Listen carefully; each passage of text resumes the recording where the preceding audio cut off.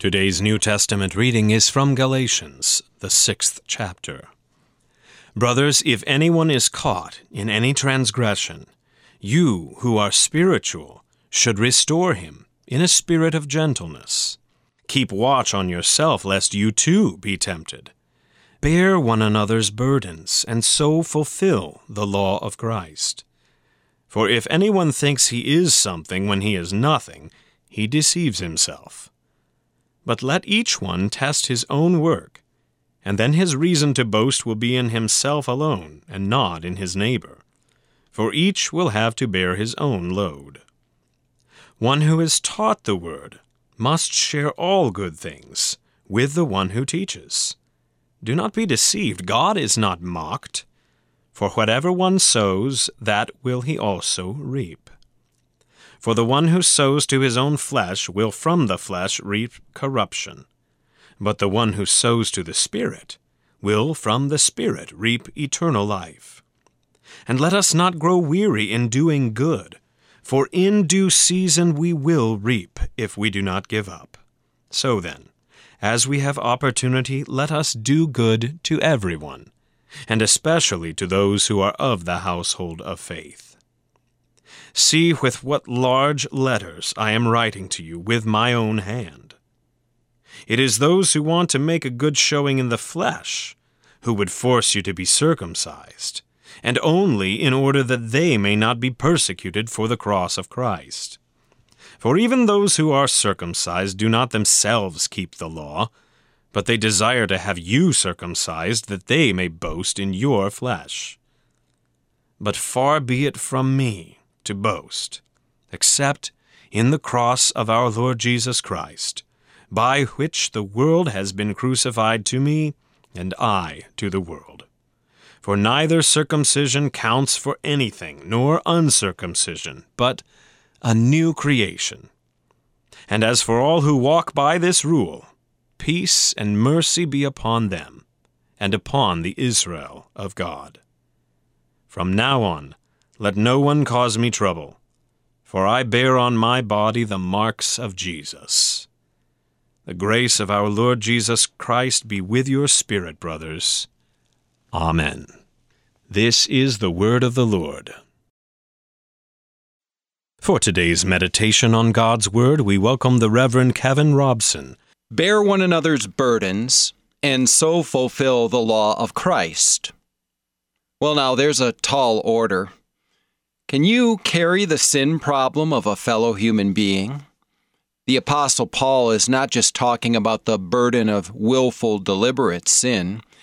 He speaks of your neighbor's transgressions of ignorance, weakness, tempted persuasion, simply following the rotten example of others, swept up in the tide of the prevailing culture. Bear one another's burdens. Will you? Patiently, as a way forward, as a path to your neighbor's gentle return?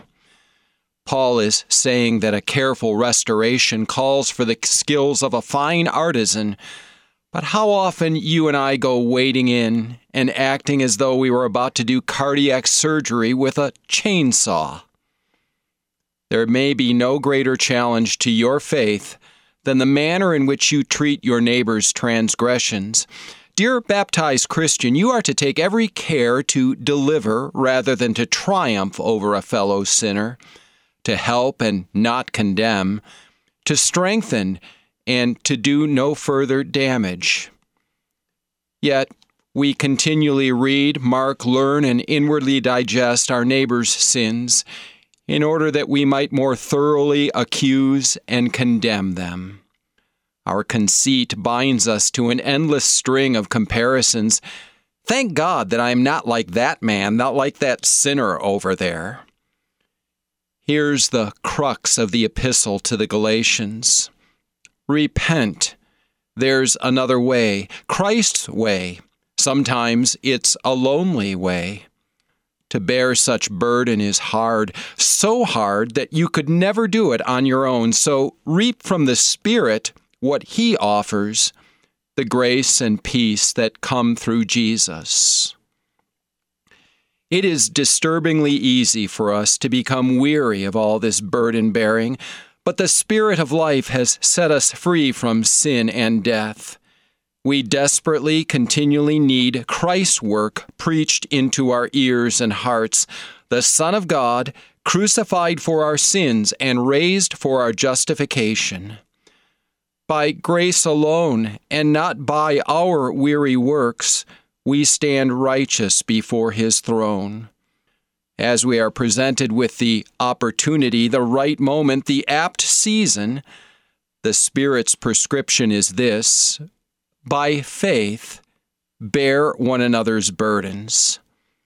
Surely you will see the harvest. It is eternal life. Therefore, having this ministry by the mercy of God, we do not lose heart, and let us consider how to stir up one another to love and good works, encouraging one another.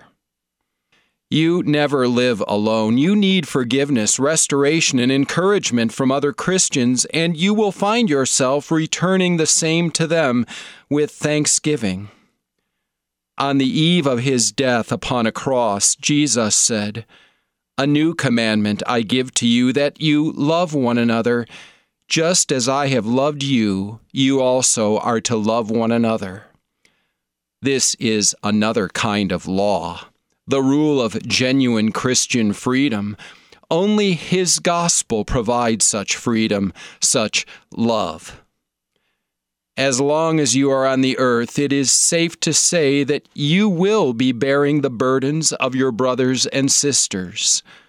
Why is that? Because it is the Lord Jesus Christ who is bearing you. Amen.